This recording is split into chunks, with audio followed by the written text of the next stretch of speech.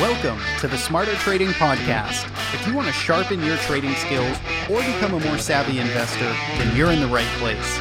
Every week, we sit down with professional traders who are ready to share practical insights on what it takes to succeed in modern-day markets. Smarter Trading, the show to watch to trade smarter.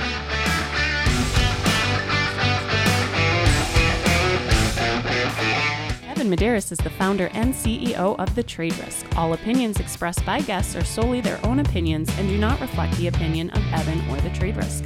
This podcast is for informational purposes only and should not be relied upon as the basis for investment decisions. Evan and guests may maintain positions in securities discussed in this podcast. Hey everyone, it's Evan here. We ran into some technical difficulties with this recording, and that big old microphone you see in front of my face, if you're watching this on YouTube, wasn't actually the mic that was recording. My audio is from a backup device, and so there's a bit of an echo, and it does sound like I'm in a tin can recording this, so I apologize. We tried to clean it up as much we could. Luckily, after the intro, I do very little talking in this episode, and our guest Felix's audio is great, so please enjoy this episode, and we'll be back on track with crisp, clear audio for next week. Welcome back, everyone, to another episode of Smarter Trading. I'm your host, Evan Medeiros, and today I am joined by Felix Bertram. Felix is the owner of TuringTrader.com and the designer of the site's model portfolios. Felix's background combines a strong technical foundation and a master's degree in electrical engineering with business experience from multiple innovative startups and an MBA. Felix approaches the market for investing is purely technical with a strong focus on diversification and risk management. Felix, welcome to the show.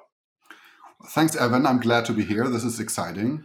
You really are going to do the podcast name justice because Felix really is a brilliant trader and software engineer. And in fact, usually when I get lost in my sort of coding development grounds and I get stuck on something, Felix ultimately gets the email from me saying, "Hey, I'm trying to do this. Can you help me out? I have no idea why this isn't working." And usually he's there to the rescue. So I thank you for that. And I think this is going to be an exciting sort of conversation for everyone to kind of show off what you do and how you approach investing. So before we talk about all of the current stuff, let's go back in time a little bit. Tell us about your background. How did you get started in trading and what were you doing before investing in the markets? Yeah, all right. So the accent you're hearing is German. So I grew up in Germany and came here about 14 years ago. My background is in engineering. So I have a degree in electrical engineering. And as an individual contributor, I mostly did actually software. So I'm basically writing software since I was 16 years old. Or actually, I had my first job in writing software when I was 16 years old. And I never really stopped tinkering around with software. As a manager later on in my career, I actually did a lot of consumer electronics in the professional music space. And most of my career was actually in professional music production.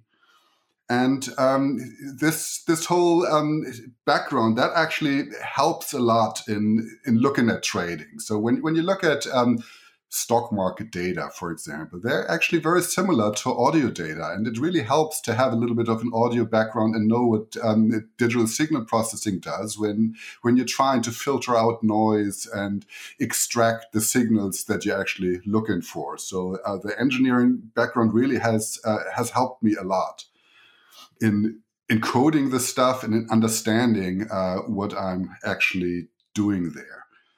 And I got into trading fairly late. So for a long time, I trusted in other people to help me with investing. And in 2009, after the recession, it was really clear that this wasn't working. And for once, the professionals I was working with weren't really up to the task or up to my expectations. And also when I started looking into available products, then basically I found that the available investment products are surprisingly boring and they're kind of behaving all more or less the same. And if you want something that is fundamentally different, that behaves fundamentally different from your typical 60-40, has a lower beta and a higher alpha, then there's nothing out there that you can just buy or where you can just go.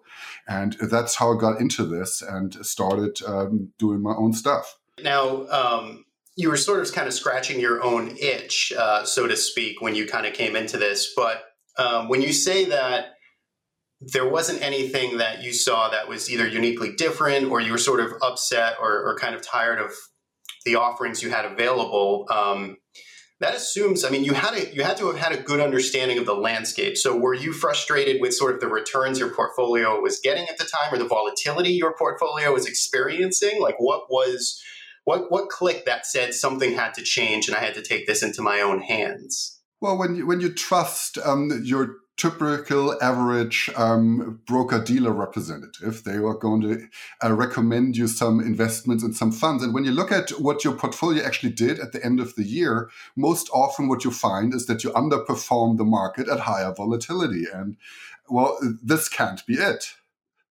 So I guess we all want something better and we all deserve something better. And luckily, I honestly firmly believe that we can do better. So you've got a strong engineering background, you recognize the problem, and so you take it upon yourself to sort of solve this investment, optimization problem yourself. Where do you start? What's the next step when you decide that something has to change? So the really first thing that I started doing was just downloading some stock quotes and playing around with that. And I started in Excel, and then the stuff grows, and it grows in unexpected ways, basically like the weeds in your yard. And it becomes more and more work, and you realize, oh, well, this is not maintainable. I need to do something else. So I started coding something. So I basically coded without even knowing what I was getting myself into. I started coding my first own backtesting engine, and that was written in Perl. I don't know, honestly, in hindsight, I have no idea why I started writing this in Perl. I guess it's the worst language that you could choose for this.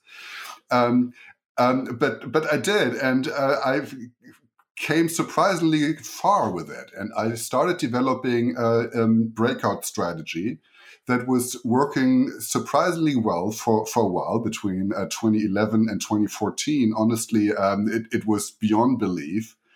And but it was also fairly risky. And I learned that the hard way when basically on one day I just wiped out about 2 years worth of earnings.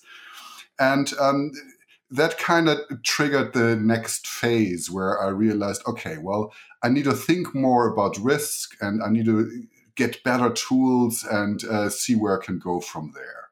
So I don't want to, you gloss over this point very nonchalantly, but you created or you wrote your own backtesting engine. Now, I have a degree in computer science, and that to me sounds like a tremendous project. I get tired when my backtesting software doesn't have an indicator that I want to use, and I have to program, some small snippet of code. So the undertaking there is pretty tremendous. But I guess before we even go down that rabbit hole, I would be curious. There were other backtesting engines on the market at this time. So what inspired you to sort of start from scratch on creating your own? Well, the first thing to see there is that I actually had all the time I could possibly want on my hands. So at that point in time, I was traveling a lot for business. So I spent about something on the order of 15 to 20 weeks a year in China. And when you're out on the countryside where the factories are in China, there's not much to do at night. And so at some point you realize you can't get drunk at the bar every night, and you have to do something else. So that's basically the time that I used for coding. So I sat there in my hotel room with a bag of chips and a can of beer and was coding. And that, I guess, honestly, was something to keep me sane. And it has something tremendously therapeutic to code a strategy and then see an equity curve, and you have all these ideas in your mind. Oh my God, if this is real, why am I here? Why do I need to work at all? And so that is very motivating. I mean, to start from the ground up and to engineer everything yourself and to know how it all works and to have a laboratory essentially to continue to develop these systems, greatly satisfying, I am sure. So let's go back to the comment you mentioned earlier about kind of the breakout strategies is where you started. They were working well. You had the blow up, let's call it. What was next in terms of the trading approach? Where did you go after you experienced that sort of setback on the breakout system? Well, I guess what was missing for the most part was better tools to ultimately analyze the performance of my trades. And just having an equity curve is really not a whole lot. So you want some metrics, and you want your underwater charts, and you just want to get a little better with that. And also, I started realizing that the data source that I was using free data that I downloaded from Yahoo, that this was not a good data source for what I wanted to do. So I really need to step up the game. So this is when I bought my first multi-charts license. And multi-charts was actually the tool that at least had a lot of the features that I was looking for. So it had reasonably nice reports. It is reasonably good in handling portfolio strategies, which other tools like NinjaTrader don't do that well. And it had data sources built in, and I could subscribe to a service and get better data. So that helped me a lot in making the next step there, basically. What was the strategies, or what were the types of ideas you were working on at this point? Were they still momentum and kind of breakout based, or did you transition a little bit? I transitioned actually, and I started looking into pure momentum strategies. And all of them being portfolio strategies where basically I try to rotate assets, mostly individual stocks. And I started spending a lot of time on figuring out how to improve risk management and how actually risk management ties into your ranking of assets to trade. So the next sort of fundamental piece, so you're tying in now the risk management, survival in the game. You're advancing sort of the understanding of the systems that you're looking to use. Where are you still with multi-charts at this point, or have you now kind of migrated off to something else? Being a software developer, you see, when there's something that the tool doesn't do for me, I can just write these missing pieces. But what happened here was that I was bolting on more and more stuff on top of multi-charts, that at some point I've noticed I'm not using any of the multi-charts features except for the data sources anymore. I'm using my own reporting engine. I was experimenting with options at that point in time. It wrote basically a simulator engine that sits on top of multi-charts, so I wasn't even using the simulator. All I was doing, I was bringing in the data via their framework. And at that point, I decided, okay, now is really the time to ditch this all and start a new project for a new backtesting engine. And this is what became the TuringTrader.org project. So it was really something that, again, on a sunny afternoon, I decided, okay, now I'm going to do this. And this was probably sometime it was actually summer. I guess it was sometime in July 2018 or so that I decided this is what I wanted to do.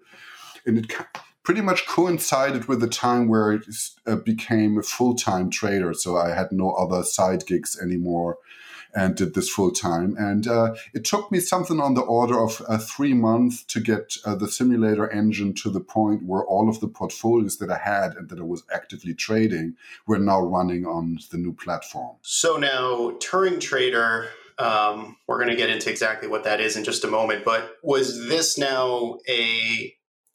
the transitioning the old sort of Perl code that you were, the old chips and beer construction from years earlier? Was this the transition of that application, or did you sort of start fresh with TuringTrader?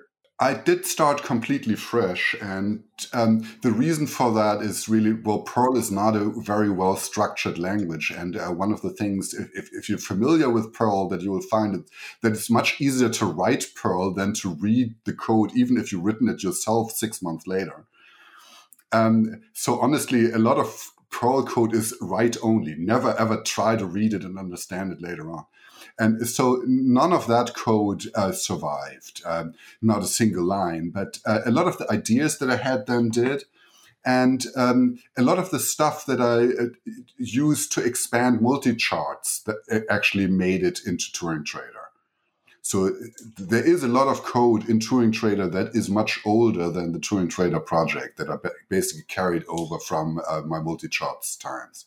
So TuringTrader is a open source backtesting engine that all of us can use. Traders can go on right now and download this entirely free and start playing around.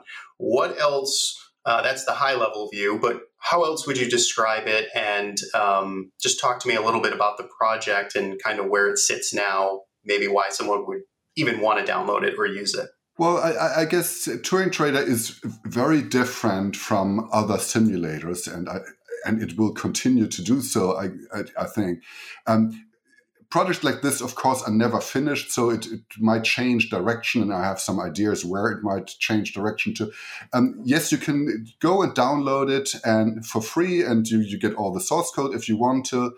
And it is a professional level simulator. There's a lot of things that you can do with it that are much harder to do on any other simulator engine. So there's a few points that I'd like to mention here.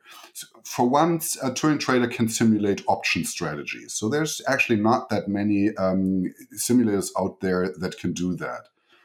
Another thing that is unique about it is the way how it handles data.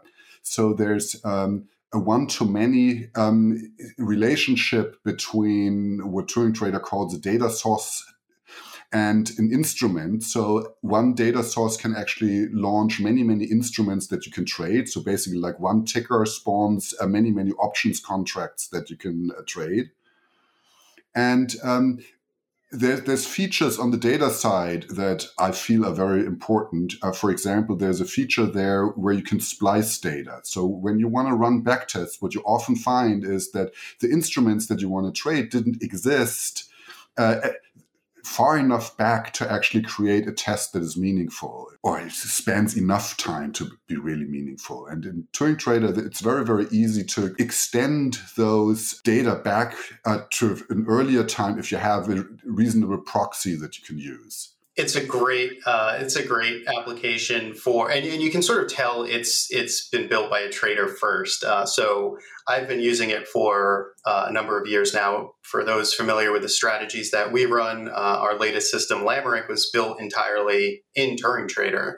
And so some of the functionality that Felix describes there of getting data back, an extended period of time via splicing, via mutual funds, or whatever it is just really nice and elegant. It solves a lot of the limitations of some of the other backtesting engines out there right now. So this has been an ongoing development for you. I see, you continually make updates to the repository over time.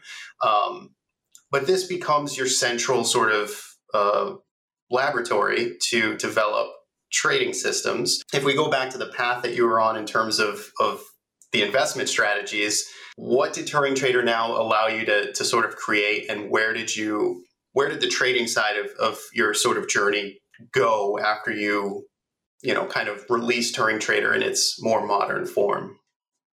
Well, there's a few influences a few books that I read that have truly influenced my style of trading and what I like to do. So one of my favorite books is Andreas Klenoff's Stocks on the Move. And it is actually a book that talks about an aggressive momentum trading strategy that trades individual stocks. And there's a lot of description of the reasoning behind, and the strategy actually, for the most part, works. There's some omissions in the book where I feel that either it was left out intentionally, or I'm not really sure what happened there. So there's some flaws in the risk management of that strategy, but there's enough reasoning in the book to help you understand what this is all about and to find these flaws. It's really not that hard. And once you sort out these flaws, the strategy actually performs surprisingly well. And I continue playing around with it, actually. So the core is actually fairly good. And this is really just a momentum. The main thing that's different about it is that it's using a concept of risk-adjusted momentum to rank the stocks that it's actually trading. And it's using equal volatility position sizing.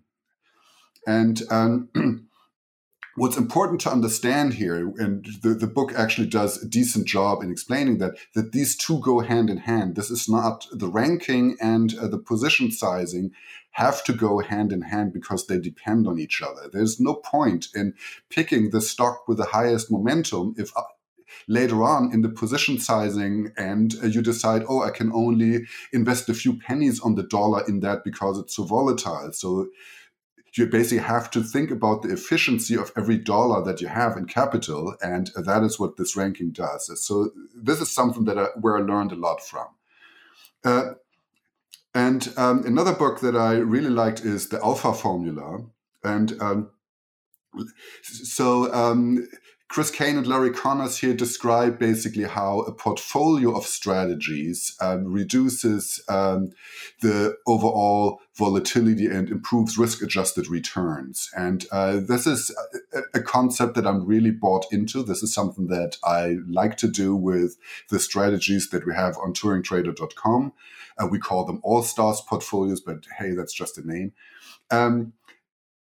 This is actually something that is surprisingly hard to do with other backtesting engines. And one of the things that is actually interesting about the TuringTrader backtester is that you can use a strategy as an input to another strategy. So basically, you can stack them on top of each other and build more and more wild constructs where one strategy serves as the data source for the next, so that you can build pretty complex hierarchies of strategies. And so implementing the alpha formula with TuringTrader is actually easy, while it is probably hard work with any other engine. And then there's Scott Judd's and the 7 Phases of Risk. This is a book that really, really speaks to me because Scott Judd's is actually an engineer, and he approaches trading completely from the signal processing angle. So everything he talks about is about signal processing and improving signal to noise ratio. And that is actually all stuff that speaks to me as an engineer, and especially as an engineer with an audio and signal processing background. And while the book is not necessarily suitable to get you to code and reproduce his results, there's a lot there to learn. And I've been actually able to, for the most part, I guess, reproduce his strategy, and it's performing very, very nicely. And it's another core that I will be continuing to use moving forward. So great read. I can recommend it. Language lacks a little bit, but the content actually is really good. And then there's Wouter Keller, who's a university professor and publishes a bunch of papers. All of these papers are fairly well written. And what's interesting here is really that every single paper focuses on a unique idea that you will not find anywhere else. So he's trying to introduce a canary universe to detect market crashes, and he's trying to use macroeconomic data to guide his trading decisions. And a lot of these bits and pieces I have used in strategies that I'm developing on my own. There's not a single strategy that I want to point out that is performing particularly well, but when you read these papers, you learn a lot about different ideas and where they might take you, and it kind of inspires experimentation. So those are 3 books. So we've got a handful of resources there. We'll put the links in the show notes to this episode so you can check out those books. So those are some great, inspiration starting points. I want to go back to one thing you said there. So this concept, I think it's from the Alpha formula book, which is the concept of a multi-portfolio, a multi-strategy portfolio. Most traders, I think, have one trading system or one strategy, and I know this is what I did for years. I tried to put all the bells and whistles and the filters and everything so it could handle just everything that we could throw at it. I since have sort of scraped that and opted for more simple systems that are doing different things and combining the different systems together to one portfolio. What are some of the benefits there, or like what are people kind of missing or could just think about that are going down the path of just having one trading system to do everything? Well, what we all expect is that our back tests are predictive of the future. And what we all hope when we design a strategy is that these mechanisms that we develop are able to handle future situations gracefully. And now, of course, we can go down the path and making our systems more and more complex in trying to deal with all these various situations. But as you can see, just by looking at 2020, there is surprises, and we might run into situations that we haven't seen before that ultimately lead to disappointing underperformance. And just in 2020, for example, when you look at most of the classic momentum strategies, they all got it right to exit sometime between March and April. So pretty much all of them got that right.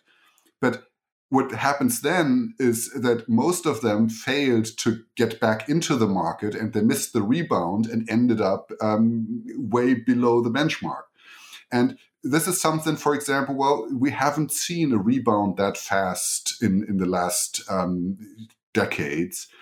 And to assume that our strategies that we code up are actually able to deal with all these situations, well, maybe that's a little bit naive. And when we're switching to a meta strategy, we can hope that we do better, because at least we might have a fighting chance that not all of these systems fail at the same time.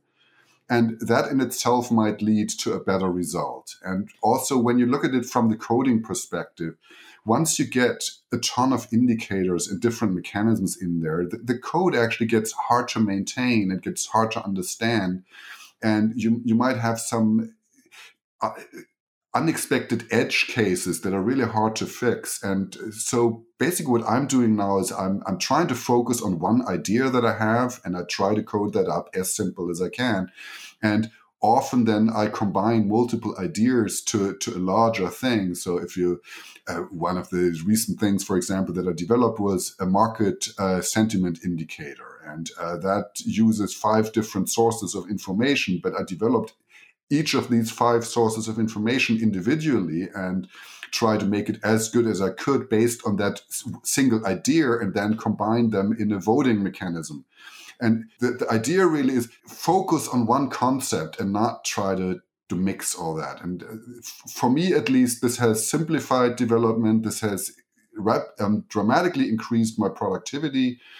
And honestly, the results look much better. Right. So it's kind of a win-win on multiple levels. It's simpler code. You can understand really what it's doing. You eliminate those edge cases.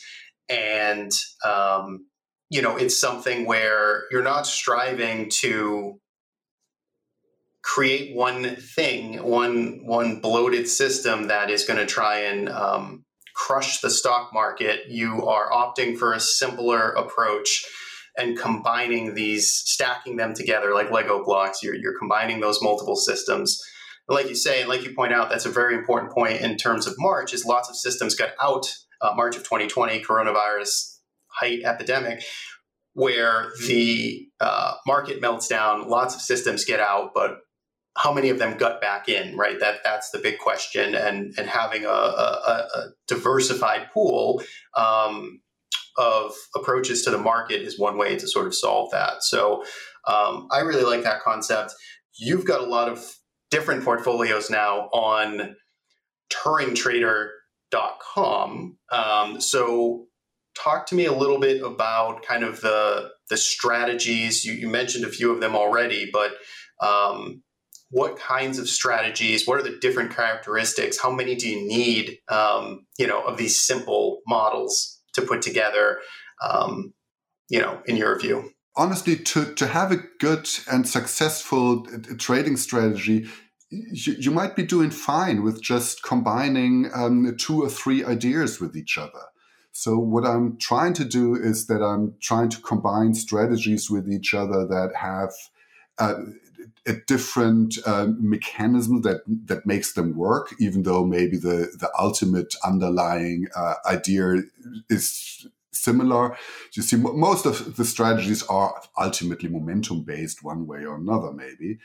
But even if you look at momentum, there's different ways to look at this. You can try to rank them by extracting momentum. You can try to find combinations by doing mean variance optimization. And when you now have these 2 different ideas, they will lead in different ways of entering and exiting. And combining these 2 will most likely create much better results than each single piece would. And if you now have something like mean reversion that you can add to the mix, that's probably great. And something that I played around with and that worked really, really well in 2020 was hedging with volatility. So either volatility targeting or even going long volatility at some point. And when you combine these multiple mechanisms, it really doesn't need more than 3. Then the results are generally much more docile in behavior, and I have much more confidence that these results will hold in the future. So let me be a little bit of a critic here on the process of backtesting or investing or trading in sort of the fashion that you're pursuing today. If I were a critic here, I would say that, well, the exercise of sort of backtesting in general is an exercise in data mining or curve fitting, and we sort of just wrangle the data to eventually just get what we want to see in a backtest, right? So what is that true? What is your sort of response to that type of critique or the doubt? The people that are perhaps doubting a fully sort of systematic or quantitative approach? Well, I guess we're all guilty of that approach, including you. But I firmly believe that the markets are not as efficient as people like them to be. So the theory that markets are completely efficient seems to be just seriously flawed, because there's so many things where you can run some analysis and see that over decades, markets are not efficient. You can see, for example, that in times of high volatility, the average returns are significantly lower. That's a clear inefficiency there. And you can prove that. And you can also show that there is a serial correlation between yesterday's returns and tomorrow's returns. So there is an inefficiency there that proves that there's long periods of time where momentum is real. We can also show that there's mean reversion effects that are very real, that prove that the markets are not efficient. And all that we're trying to do is we're trying to exploit these little edges. Now, of course, that is data mining. And of course, there is the risk that we're overfitting our models. And what I'm trying to do, we're trying to get better at, I'm using the optimizer less and less nowadays. I'm trying to use less and less parameters for the strategies. What I do, though, is that I work more with walk-forward optimizations, where I'm basically looking at short look-back windows and trying to continually adjust my parameters and have my strategies figure out the best parameters themselves on the fly and while they go. And at least so far, I'm fairly happy with the results, and this seems to work fairly well. Will this hold for the future and forever? I don't know. I guess we need adapt our strategies. And no strategy that we are able to develop today has the expectation and the promise that it will last forever and will be good forever. So at some point, I guess we will need to revisit what we're going to do with bonds, for example. How much longer can we use treasuries to hedge? And when rates ultimately start rising and treasuries have a negative carry over longer terms, what else can we use? Are we then using a mean reversion component? Are we then using more volatility to trade? We will find out. We will continue developing. And honestly, I do this full time, and every day I'm trying new ideas and working on that. And you can see that on my site that we're releasing new strategies and retiring older ones, or if we're not retiring them, well, focusing on newer ones and making progress there. And I guess you need to continuously sharpen your tools and see what you can do. Yeah, that makes total sense. I mean, I think the big ones, like you say, to sort of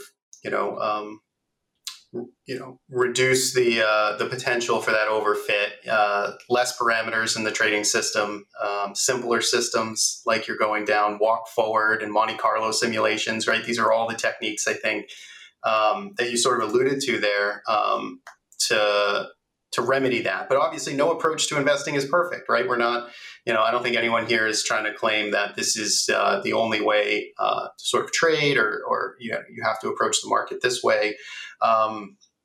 But I sort of want to kind of blend in here because we have a lot of listeners that I think they're technical traders for sure. Lots of traders trading off of either chart patterns, technical indicators, kind of the pseudoscience of, not fully backtesting like you are, not creating, a backtesting simulator from scratch.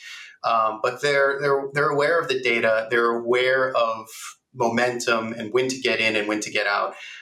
What is the last sort of leap there, though? I mean, the slight discretion, and we all invest with discretion, but to the trader that perhaps is trading off of charts, doing this again in their head, but maybe is interested in what you're doing, how do they take that final leap, or what is the bridge there to go to a fully kind of dark side quantitative approach? I'm afraid that many traders ultimately don't really know how well they're performing. I've met way too few traders that actually go through the effort and trying to figure out what their equity curve cleaned of withdrawals and deposits really looks like. And because that's a lot of work to do that. And we all have the tendency of staring at a screen and seeing the market go in a certain direction. And then we have the urge to say, oh, I want to take that swing. And but I firmly believe that it is just a bad move to do unless you can prove yourself that your senses are actually good. And so you need to prove yourself that your rules are actually good. And the problem there is when you do this live while trading your own account, well, it will take you decades to figure out whether your senses are actually good enough to make the right decisions. And if they aren't, this is going to be very, very painful and very expensive for you. And what the quantitative side does for you is that at least it shows you within minutes you can have the experience that other people need to make in 50 years of trading. Within minutes you can see, okay, if I did this, then that happened. And I can figure out, does this make sense or not? And one other thing that honestly I've learned to appreciate is to have strategies with rules that I can understand, where I can say, yeah, at least in my worldview, this is the right thing to do, and here's why. Instead of just chasing some random, how should I put it, some random correlations, because ultimately correlation is not causation, and it might be that something else might be the better target to chase. And Well, and to get into that, well, ultimately, I guess you need to learn to code, and learning to code is fun, and it is actually a great skill to have, because there's so many problems that you can look at this way, and it doesn't need to be super hard. You can start small and see where it takes you. And if you look at the Turing Trader open source project, then that project comes with a source code for a bunch of strategies that I've taken from books and publications. And what's great about that is you can have the book or the publication in one hand and the source code on your screen, and you can compare and see, hey, how did he do this? I see this rule here. Where do I find that in the code? And reading somebody else's code and figuring out how the code corresponds to the rules, that honestly, I think is a great way to learn. And for anybody interested in learning to code these types of strategies, I recommend looking at our showcase strategies and seeing if they can get started that way. Yeah, it's a great point, and it's something I don't think I've actually fully appreciated the way you sort of stated that. But basically, being able to put your strategy into code gives you 50 years of insights. In other words, if you're a technical trader that likes trading, moving average crossovers, you could simply put that into code and basically, very quickly kind of see how that strategy performed years and years and years. And just gives you that, gives you either the confidence or maybe the intuition that you may need to move on to a different system. The other thing that Felix pointed out there, just to reiterate, is that in TuringTrader.org, if you download the repository, he has a bunch of pre-built trading systems there, or tactical asset allocation models with the source code available. So you can basically, run the back test. You can see the rules to the system. Most of them are public. And then you can also see the code. So it is a great way to sort of get your feet wet and see how all of this works from a coding perspective. It's sort of, one of the things that, as you were talking, you touched on, which is interesting to me always, is do you need to know the return driver for the system, right? So you as a quant systems trader, in other words, if I say, Felix, trade the RSI with a 10-day look back, as soon as it goes over 80 and the MACD is in this position, and it produces this, beautiful equity curve, you use Monte Carlos, you try and break it, you go through all of your tests, and it holds up. I mean, is that enough for you? Or do you need to understand the actual driver of this trading system that you're deploying? I clearly don't trade a strategy where I don't personally buy into the concept of it. I believe that mean reversion is real. I believe that momentum is real. So maybe I'm not that hard to convince.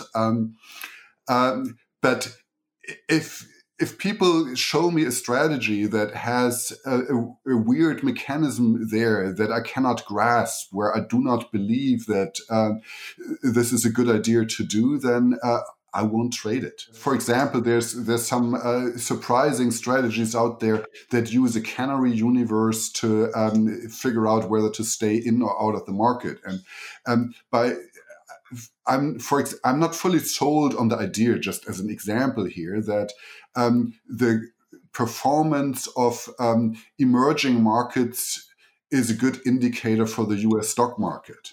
And because I do not buy into that idea, I don't care how great the backtest might look like. I would not trade it. But ultimately, trading is a matter of conviction. And if you want to run the strategy without second guessing it every day, you better believe in the mechanics of it. And it is hard. It requires discipline to put in a trade when you feel like the market is going down. Why am I buying this? And in order to stay on track and stay within the bounds of what your backtest showed you has worked in the past, well, you need to believe in it. If you don't, I don't know where you take the strength from to actually do something that you don't believe in and don't understand. What is it that you need to see in a new model to actually consider putting it live? So you're doing your research, you stumble upon something that looks pretty promising. I mean, is it, it needs to generate 15% returns per year? Like, is there a certain threshold? Is it a Sharpe ratio? Is there anything that specifically there's a few high-level boxes it needs to check? There absolutely are. So one thing that I really like is Monte Carlo simulations. So I really like to see what the probability of reaching certain returns and certain maximum drawdowns are, and how this curve looks like. The Turing Trader project has some unique way of showing these Monte Carlo simulations, where you basically have a bell-shaped object that you can see that, and the more slanted this bell is, the more uncertain you are of the returns or the drawdowns. So you want to see that the risk profile is fairly flat and the return profile is fairly tall, and they're both mostly parallel. So this is certainly something that I look at. Another thing that I always look at is I always want to see how the strategy performs in relation to a benchmark. I never look at performance in isolation. I always want to see it charted against the benchmark. And one of the things that I especially like is to show rolling returns versus a benchmark, and to show the tracking error, basically dividing one equity curve by the other and see where this goes. And what we want to see is that we're making continuously progress versus the benchmark. It doesn't matter that my strategy yields 20%. I want to see that year over year it's actually beating the benchmark that I've chosen. And so this is very important to me. Other people might feel differently. I'm not necessarily a big fan of the Sharpe ratio. I prefer the Martin ratio over that.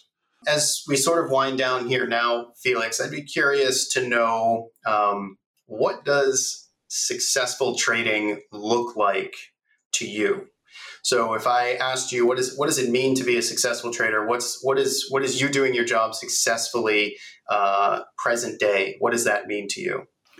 That is a big question, and honestly, I don't know what a simple answer to that is. You see, I'm seeing the markets from multiple angles. I'm seeing it with my own money. So, I invest in my own strategies. So I really put my money where my mouth is. And ultimately, we all want to make money, but it is not about the maximum amount. It really depends on what your objective is, where you want to go. And as long as I beat my benchmark, I feel that I made progress. But this benchmark doesn't necessarily need to be the S&P 500. And also most people use the S&P 500, not the total return index, which is already off by 2% anyways. I feel that ultimately, you see, we're jumping through all these hoops of trading and sitting in front of the computer every single day. And so the question is, did we improve anything by doing that? And so I guess the benchmark would be a passive portfolio that has a risk level that you're willing to tolerate. And that might be a 60-40, that might be something else, but something that you, from the risk perspective, feel comfortable with. And well, if you can beat that without adding risk, then probably you've been successful. But that is not a percentage number. That is something that you can only judge in a relationship to a benchmark. And well, then the other angle that I see is that I also have clients that are investing with me. And well, these people might get nervous occasionally and give you a call and say, Felix, this doesn't look good. And other times, honestly, I'm getting emails like, oh, the algorithm really nailed it. And well, so the perception of what success is might be very different. And ultimately, I guess it's important to zoom out a little bit and don't measure your success on a daily basis, because there are days where you're down, and where you're down even more than your benchmark or even more than the S&P, and that doesn't feel good. And it's important to say, like, well, look, on average over the past 6 months, this was working fairly nicely, and well, I can't expect that every day I'm beating the market, and we shouldn't get a heart attack today because we actually made this money before. And so this is very different when you look at your account every single day, or you're looking at your clients' accounts every single day, versus them maybe looking at it once a month. That feels very different. Yeah, for sure. It's balancing that short-term, anxiety and with the long-term sort of balance. And yeah, it's a curse. It's a great thing and a curse, I think, for us that are staring at our accounts every day, that are either watching the systems unfold or placing the trades. You get scored every day, and you can spot opportunities. You can understand the context behind it better, but you have to live with the emotional baggage sometimes when things are tough. So. Is there anything we may have skipped on today? Is there anything we didn't talk about? Anything you want to kind of circle back on now and just either recap or touch on that we may have missed in this conversation? One thing that maybe we can mention real quick is, well, the TuringTrader.org project is an open source project, so it is really free to use for anybody out there. I'm not holding back on any secret sauce that I use for myself or whatever. For anybody interested in this stuff, I encourage you to have a look at it. And the reason why I open sourced this is really because I firmly believe in open source. I have benefited from so many people that have written publications, that have shared code online and in other ways with me, that I feel it is an obligation at some point to give back, and I happily do so. And being somebody who has spent most of his career in selling intellectual property one way or another, you will find that I don't steal software. You don't find pirated copies of software or data or whatever on my computer, and that I really believe in sharing that. And I believe that there's ways to create good businesses, even though you're sharing part of your underlying technology. I love the message there. And for all you developers that are savvy in .NET, C#, then you can contribute to this platform and make it even better.